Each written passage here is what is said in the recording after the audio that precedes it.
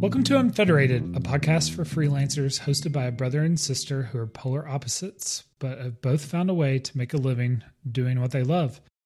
My name is Rob Bettis. I'm the co-host along with my darling younger sister, Sarah Sharp. Hey, Rob.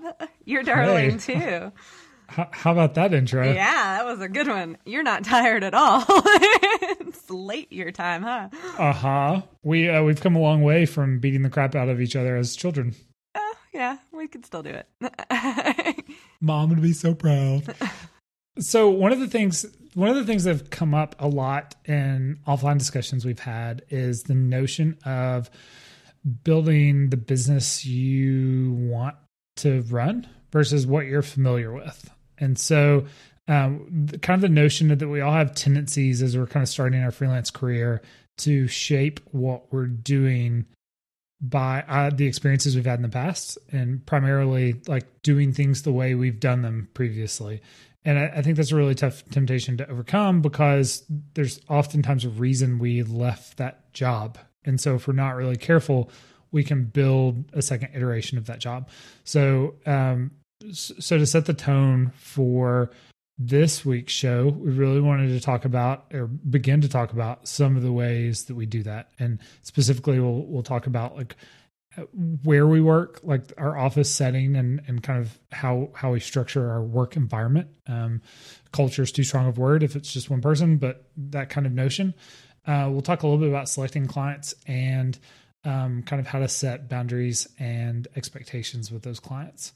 So I'll kick it off, Sarah. Like tell us a little bit about like the iteration of your workspace and how you got started versus where you've kind of found your groove. Oh, yeah. When I left the big firm, I was really excited about the idea.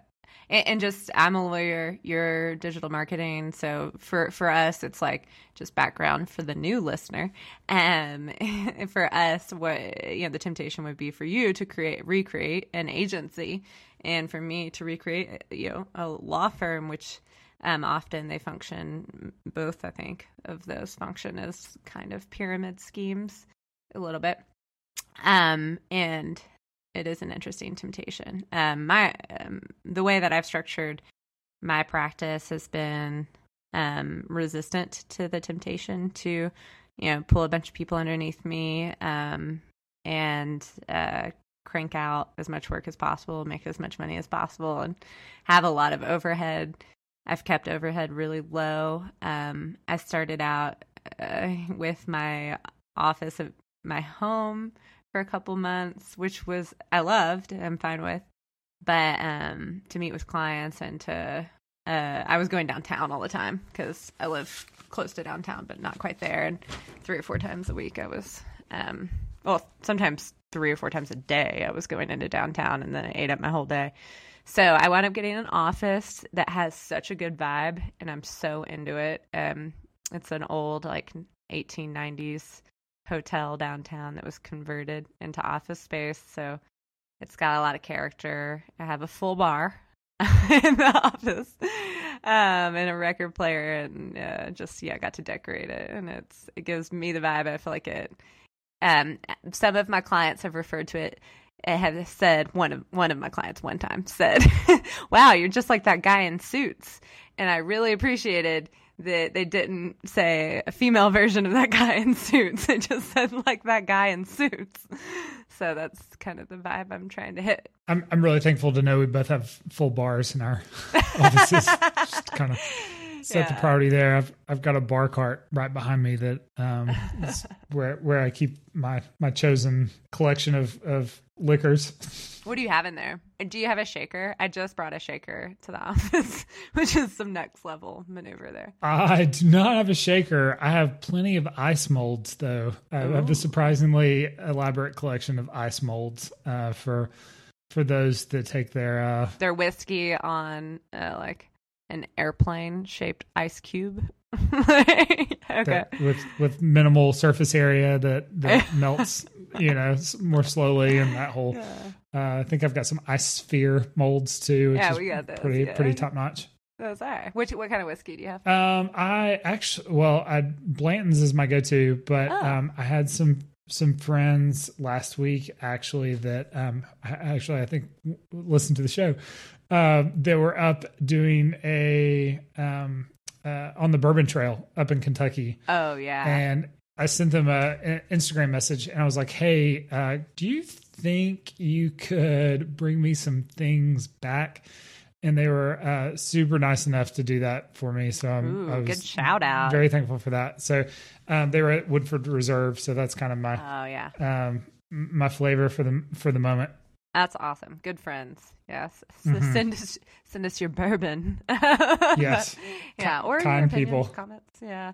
Yeah, so that's cool that you get to we both have set the vibe and tone of our offices. You have a record player in yours too, don't you, though? I used to. It's gone now. And actually, I have Sonos in my office and my wife, who we share our working space when she's a realtor. So she's often not home, but when she is working from home, we share a space. And so she teases me because, I work from an iMac. Like I have a desktop computer and it obviously has speakers. And so I could just play music through my computer, but I very much prefer to play it through the Sonos, which is on the other side of the room, so that there's just something about it coming right at my face versus being kind of like even more background, like second degree background music. I totally agree to that. Yeah. It's great when we're able to work with our door open, the office door open, depending on what's else is going on in the house. I'll even like broadcast it to the Sonos in the other room just so it's even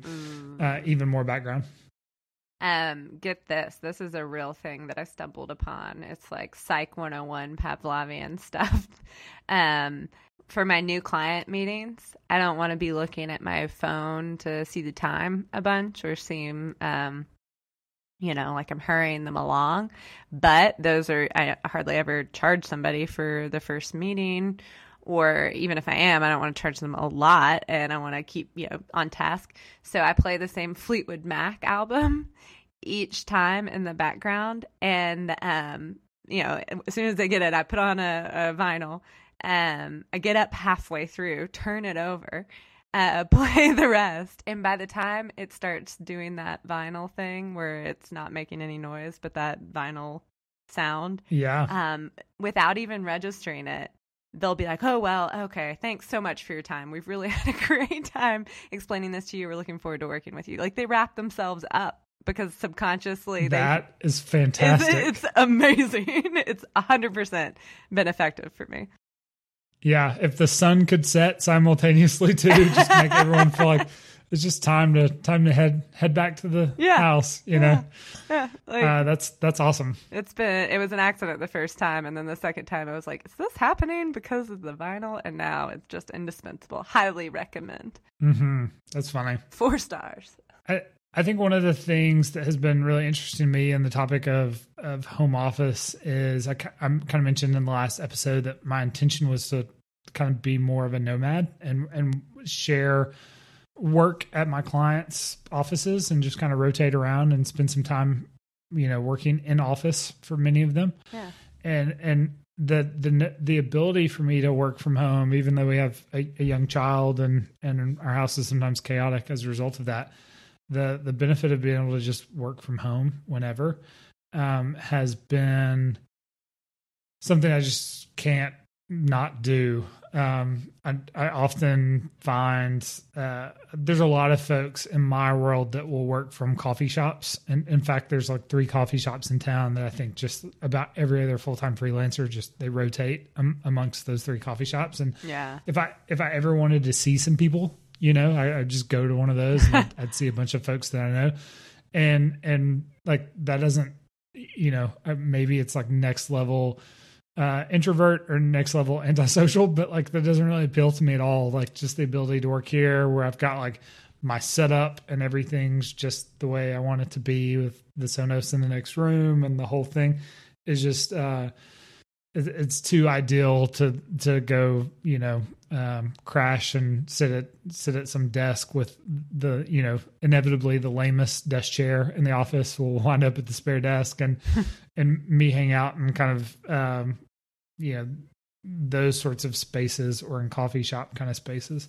I've really been surprised in, both of the last two office settings I've worked in have been open offices. And so there's just this continual nature of interruptions, be it inadvertent or deliberate, and there's just constant state of things going on that I always worked with headphones on, and I was always working really diligently to tune that out. And if you've ever had to work with headphones on, you get like the hot, sweaty ears, and you're just like, you're like, I got to get out of this situation. And so I would come home often, and the level of social interaction I wanted outside of work was very limited. And I am an introvert by nature, but it really felt like I was using all of my capacity to deal with people just at work. And so when I came home, there's like nothing left. And now that I'm working from home, often here by myself, that's like turned inside out. And it's been this situation where I don't interact with people face to face, or even in real time, often throughout the day. And then in the evenings and weekends, I'm like excited to go see our friends, excited to go hang out, which is a real like new thing. Sorry, friends. Thanks for the bourbon. Yeah. It's not. We like you again. Like for a while, and perhaps some due to stress or what have you, but for a while, it's just like I was just capped out when I got home from work, and my capacity to do more than that was just non-existent. And even if, I went ahead and did it, cause it was, stuff that I should have wanted to do, or stuff that I really needed to do.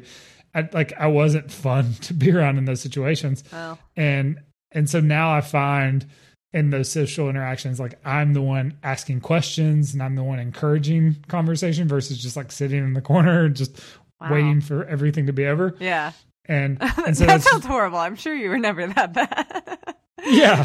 I mean, perhaps some might disagree, but at least in my mind, that's how it felt like it was playing out. Yeah. And so I was not anticipating that at all. I mean, I was really looking forward to not having the interruptions, but I wasn't anticipating at all just how impactful all of that was just on my general demeanor. What a cool secondary effect to doing this, that just this like changed your whole outlook and all of your non-work time. That's so cool. Yeah. And it actually, I think, probably makes me, we're going to do a whole episode on this later, but like the whole networking and sales kind of thing, which like has often been like nails on a chalkboard for me. Like now it's like, oh, cool, I get to see some people I haven't seen in a while, instead of like, everyone can die in a fire, I just want to go home. Rob at an agency was a great person to hang with.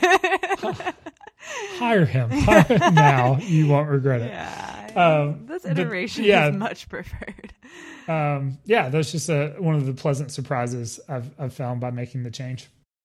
We could not be more opposite, obviously, on that one. But I've never had a open office, because that's not a lawyer thing, right? Because, you're like talking about sensitive stuff. And sure. I've always, since I was like 23 or whatever and started this law firm, Jump, had a big office with a mountain view. So this is the first time I haven't had a mountain view from my office, because I'm in Denver. And it was a little isolating. It was a big change for me for a couple months when I tried Galvanize in town, which is a shared workspace. That I can't imagine. I mean, first of all, I have to look at multiple documents at the same time, and having just my one laptop in front of me, just like, so it makes you feel so claustrophobic if you're used to having multiple screens. Oh yeah. So that's like the worst. I have a travel second screen that you would hate, Rob, because it's just like super pixelated, and I've dropped it, and so it's like a little bit like you can't get any visibility in the corner. Not exactly retina. Nah. It just goes out of focus a bunch, but it's still better than nothing. And I tried Galvanize, and it was, all freelancers, ping pong tables, phone booth thing. Nobody was working after 2:30 a single day of the week. And that didn't suit me. It was really distracting because I'm so social that I will literally do nothing but talk to people the whole time if I have that option. So I have to put myself away in an office or at home. Otherwise, I will spend my entire day that way. Yeah. Yeah, I felt like I was in an office with a lot of people like you when I was in the open office. And it made you angry at night? Yes. Yes.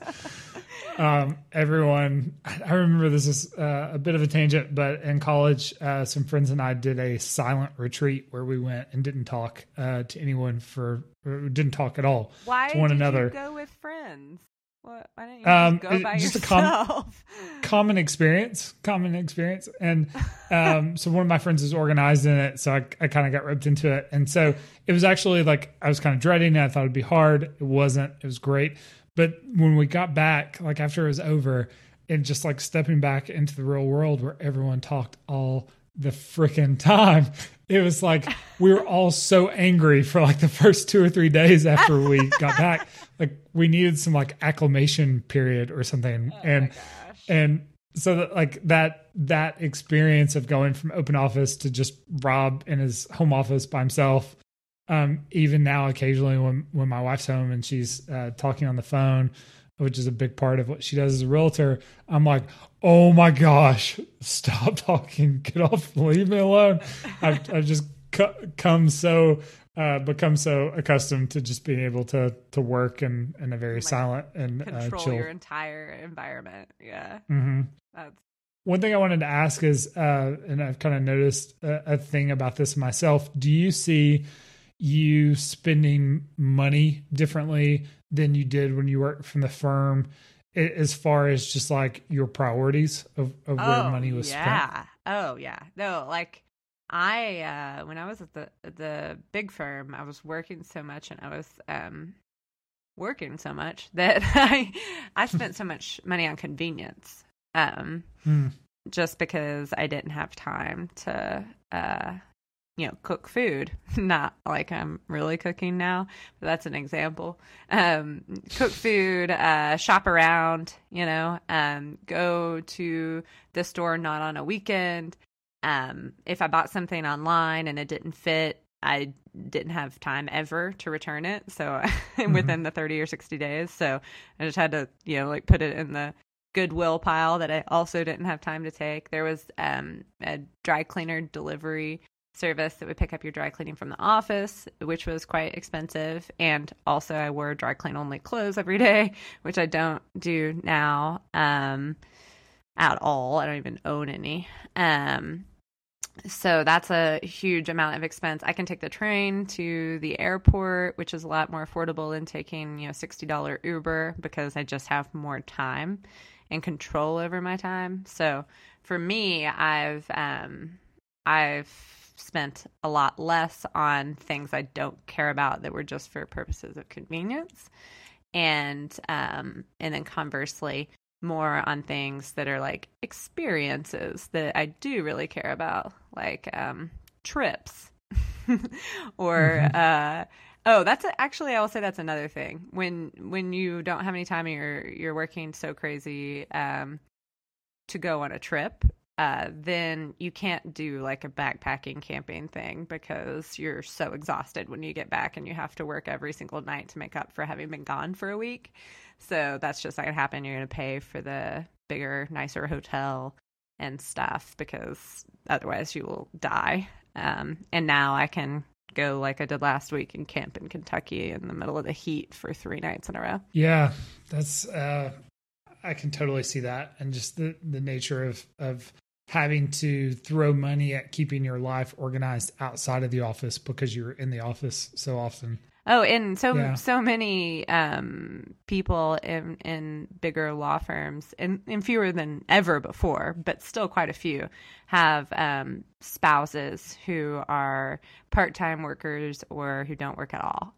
Because otherwise it's just not feasible to live life that way a lot of times. Mm-hmm. And of course, everywhere is different. But how about you? Have your priorities changed? I think, and I've worked for a lot of startups, and so oftentimes cash was tight, and what cash was spent and from a work perspective, it was often spent on things like the ping pong table in the office, or providing free snacks for everyone, or just kind of like common area kind of things. Meanwhile, like, I rarely, if ever, got a new computer. It was almost always like a hand me down from someone above me on the organizational chart, or if I wanted to do more training or attend conferences, those sorts of things were much more of a challenge to get approved. Right. And I remember one time wanting to do some training of what I thought would be like a new service area for us. And it was, the folks at the agency really didn't like that. They were just like, "Oh, this doesn't really apply to what we do." I'm like, "Yeah, but it's a natural extension.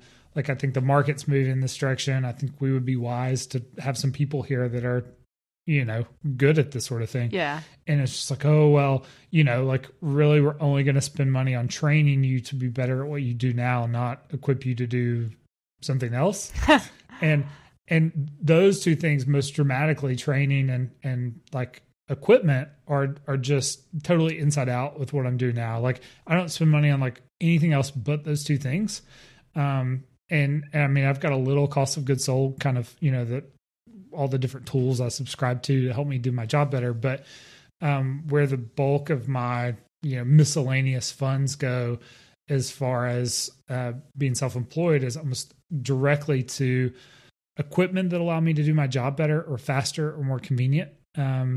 Example of that is I bought myself a work iPad that has the 3G card in it. So there are often times where, if we're traveling, like, I might let my wife drive for a little while, and I'll work from the car in situations like that. And that has paid for itself. Oh yeah. Three times over. And then, finding training opportunities, courses to take online or in person. Like, I've done several of those, and I feel like it's been much more beneficial. In fact, I think there's some statistics about, I'll look for this and pop back in with it in a second, but I think there are some, there's a study that's found that freelancers are more inclined to train themselves than folks that are in a traditional office setting. And I don't know if it's just because, they're the ones that have to approve it. So it's easier to approach that way, or if there's just something about kind of being on your own, kind of like feeling like you're a little bit of an island, that cause you, make you more likely to want to reach out and get people to help you, to help make you better. Yeah, there's no diffusion of responsibility of like, well, I don't know how to do that, but somebody else probably does. Yeah, that very well could be. Or, that's not my job title. Like, I was hired to do this, so right. I'm never going to learn to do anything different than that. That is, I mean, yeah, I have pursued just exorbitant amounts of training. Plus, I would argue as well, having more time to pursue those trainings. Sure. A huge consideration. Sure. One thing I never used to do that I do now, that's kind of the opposite, is paying $8 for Wi-Fi on Southwest. It used to be, when I was at a firm, my firm didn't reimburse that, so I wasn't going to do it. But now I don't get anything reimbursed, and if $8 allows me to bill time and move my work forward, it is more than worth it. So for sure. I do that almost, anytime I have more than like a couple hour flight. So in that, I think you're just using resources better because you're not trying to game any system. I'm not taking like friends out to lunch on my, law firm card or anything because, I'm clear with my friends, like I have to pay for all of this. So yeah. So this stat I found, there's a group that called WeWork that does a annual study of what is happening in the freelancer world. Yeah. And so they each year, I think this may be the fourth or fifth year they've done it. They produce a report that has a bunch of stats, and one from the most recent one pointed to that 30% of full-time employees are updating their skills as their job evolves, and 55% of freelancers are doing the same. So the notion that freelancers have fewer resources or not evolving with the times as much is perhaps a misnomer. Yeah, that's we work as shared office space. They have a couple offices in Denver, and one's right next to my office, and they have Nitro cold brew. So I go there a lot. Oh, nice. And I lied. It's not WeWork. It's Upwork. Upwork is where I got my paralegal. So we're cool. There's that. Boom. Yeah. So yeah, I'll include a link to the 2017 report and show notes, but it's full of great stats, and they really seem to be kind of leading the way of providing some information on what is, I'm sure, a really difficult and transient population to try to provide data on. But I think, anecdotally, that appears to be very true. And perhaps it's also just the personality type of somebody who goes out on their own. It's just more of a self-starter. Yeah, that's a very good point. So how do you feel like this notion of kind of building the business you want to work for plays out as you interface with clients? What kind of clients are you choosing? How are you approaching that differently than you did when you were at the big firm? Well, and we have different experiences here because I hardly ever brought a client in at the big firm because the threshold to entry is so high. Anything less than, I would say like $100,000 of business was not really a fiscally sound move. So when that, you're never going to make partner if you don't start bringing in big clients, Sarah. I know, right? I just made a partner last week. No big deal. So yeah, I wasn't really exposed to it there. And now my questions are more like figuring out, how to find clients I bring value to who, are going to be, there's going to be a good fit, basically, because there's a couple times that I've had clients who want to hire a lawyer, but they don't want to do anything the lawyer says, for instance, and then they want to get mad at the lawyer when things don't work out, because they paid you money and you didn't fix their problem because you weren't able to. So that's frustrating because you want to fix the problems for your clients, and you want to work with people who are excited to figure out how to avoid risk or evaluate it and proceed, understanding it, not people who are just checking a box that's like, ran this through attorney, gonna do it anyways. So that's something I look for a lot up front now. And I've been a lot better about saying, hey, I think this other person might be a better fit for you than I am, or it doesn't seem like it's going to work out between us right now. So it was nice to meet you. Good luck. How about you? How have you found that are there certain traits that you're prioritizing in the clients you look for, like in your ideal client, that you didn't really prioritize before? One thing that I've found that has been really helpful, I think, is I no longer take clients that are doing this for the first time. Oh yeah. For a season of my career, everyone was doing it for the first time. The nature of my work has evolved tremendously in the last 5 to 10 years. And so when we were at the very front of the adoption bell curve, client management looked like 90% teaching. Good point. And explaining how things work and how to approach stuff. And so we were really communicating a lot of that on the front end. And now I kind of feel like, things like Google AdWords are a little bit more at the top of the bell curve, or getting there. I always use a litmus test when doctors start asking for stuff. That's usually when it's at the top of the bell curve, because they're so busy and so distracted as a part of their work, that like if they've heard it enough that they're asking about it, like clearly they've heard it a lot and it's becoming more, commonplace. So ironically, I've had a number of medical practices kind of reach out about doing AdWords recently, and it's affirming that idea. But by at this point now, I've taken the approach of I can't bill for the time to educate you. Like before I didn't have an option, but now I do.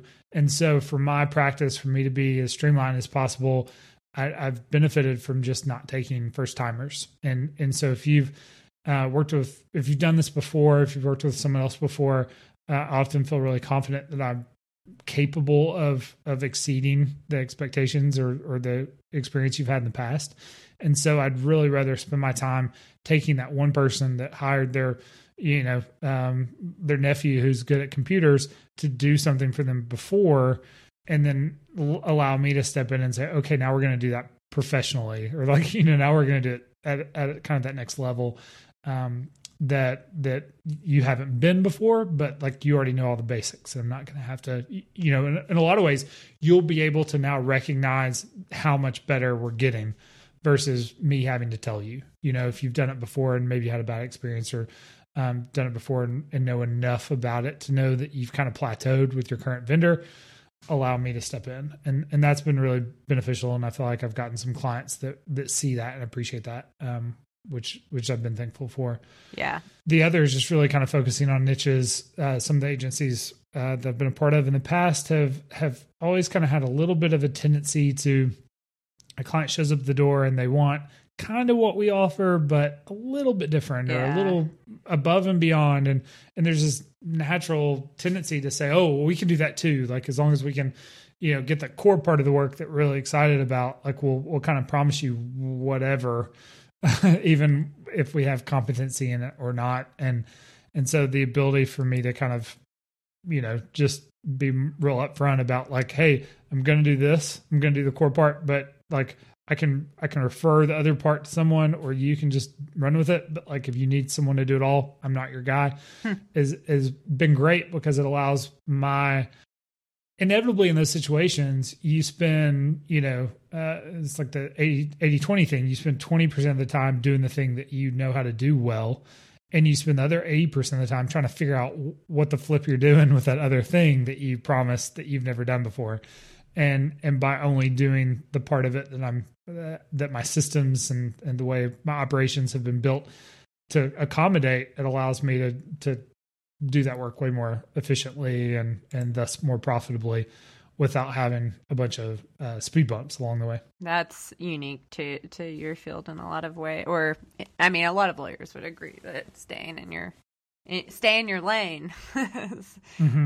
Because you guys have specialties, and like there's some accountability.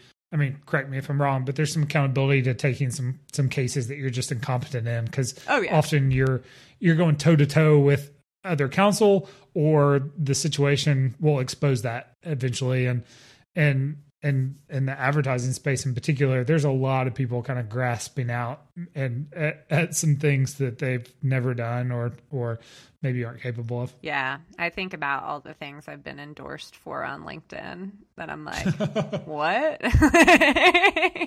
Like, patent? Like, I've never done a patent. Like, that, there's people who embrace all of those things and more. And I think, I like to know the context of many different practice areas, so that I know when to call in people. And I would never know or advise on tax, but I like to know what to flag, like, hey, you need to talk to somebody about the tax implications here.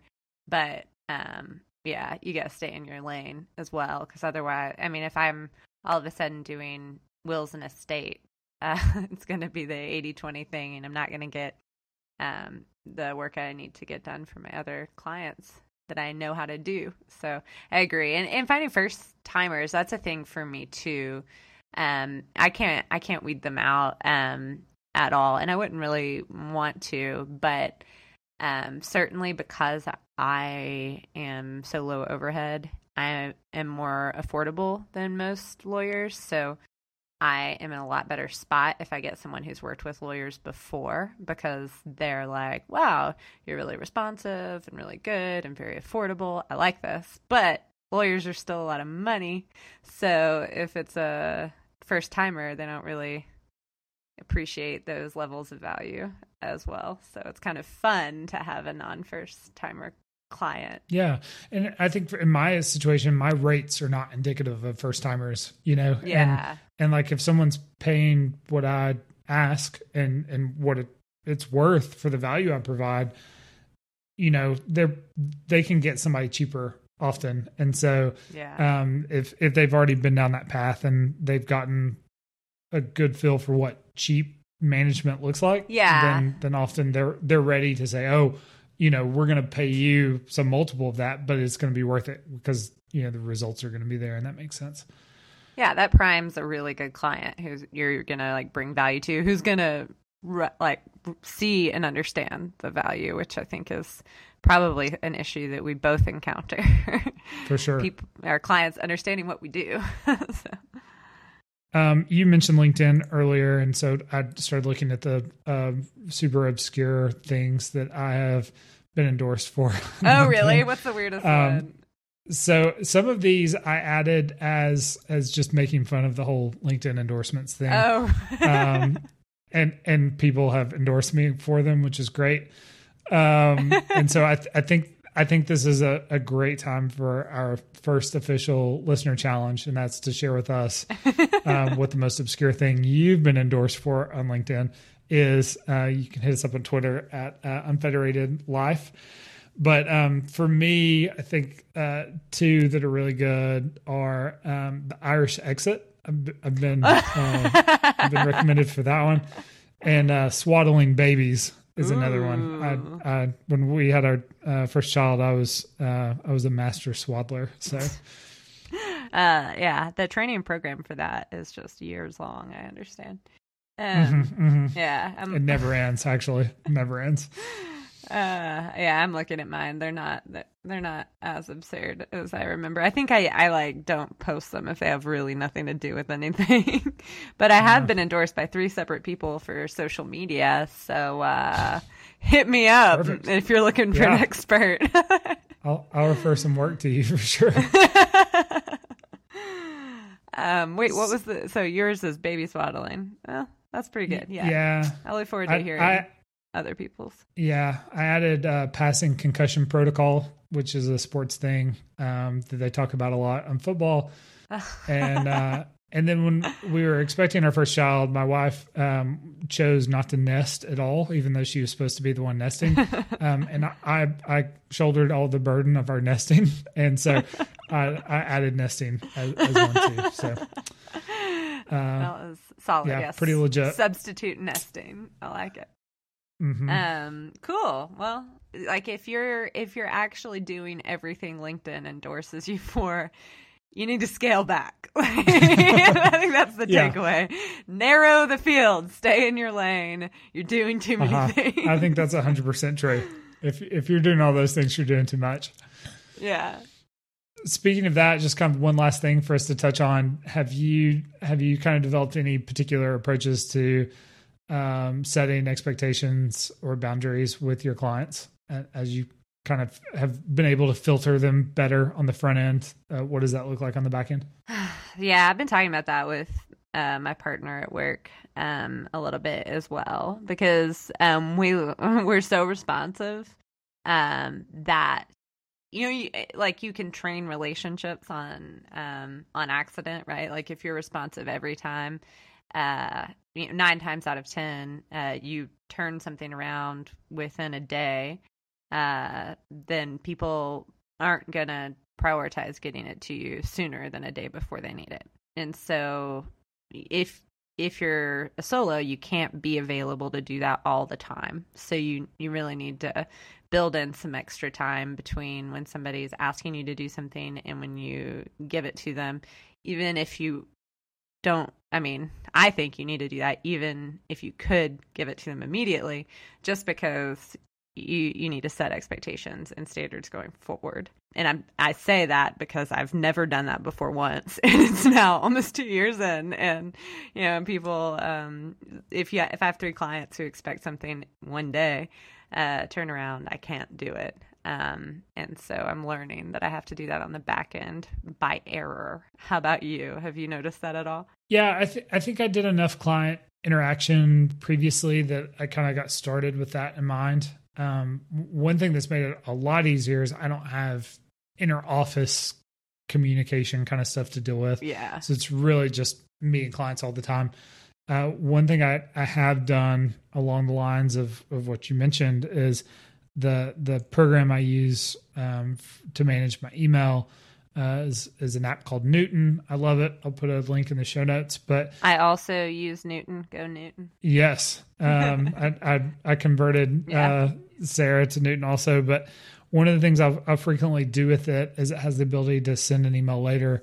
And so in those situations where I'm rarely working a full 8 hours Monday through Friday every day. Right. I will often take some breaks or do some things along the way. And so it's not uncommon for me to make up for some of that time on nights or weekends. And so when I find myself working on nights or weekends, I will schedule emails to go out during normal work hours because I don't want to set a precedent that, hey, Rob works on the weekend. So it's like, our expectation for him is going to be when we send him stuff on Friday that we should have an answer before Monday.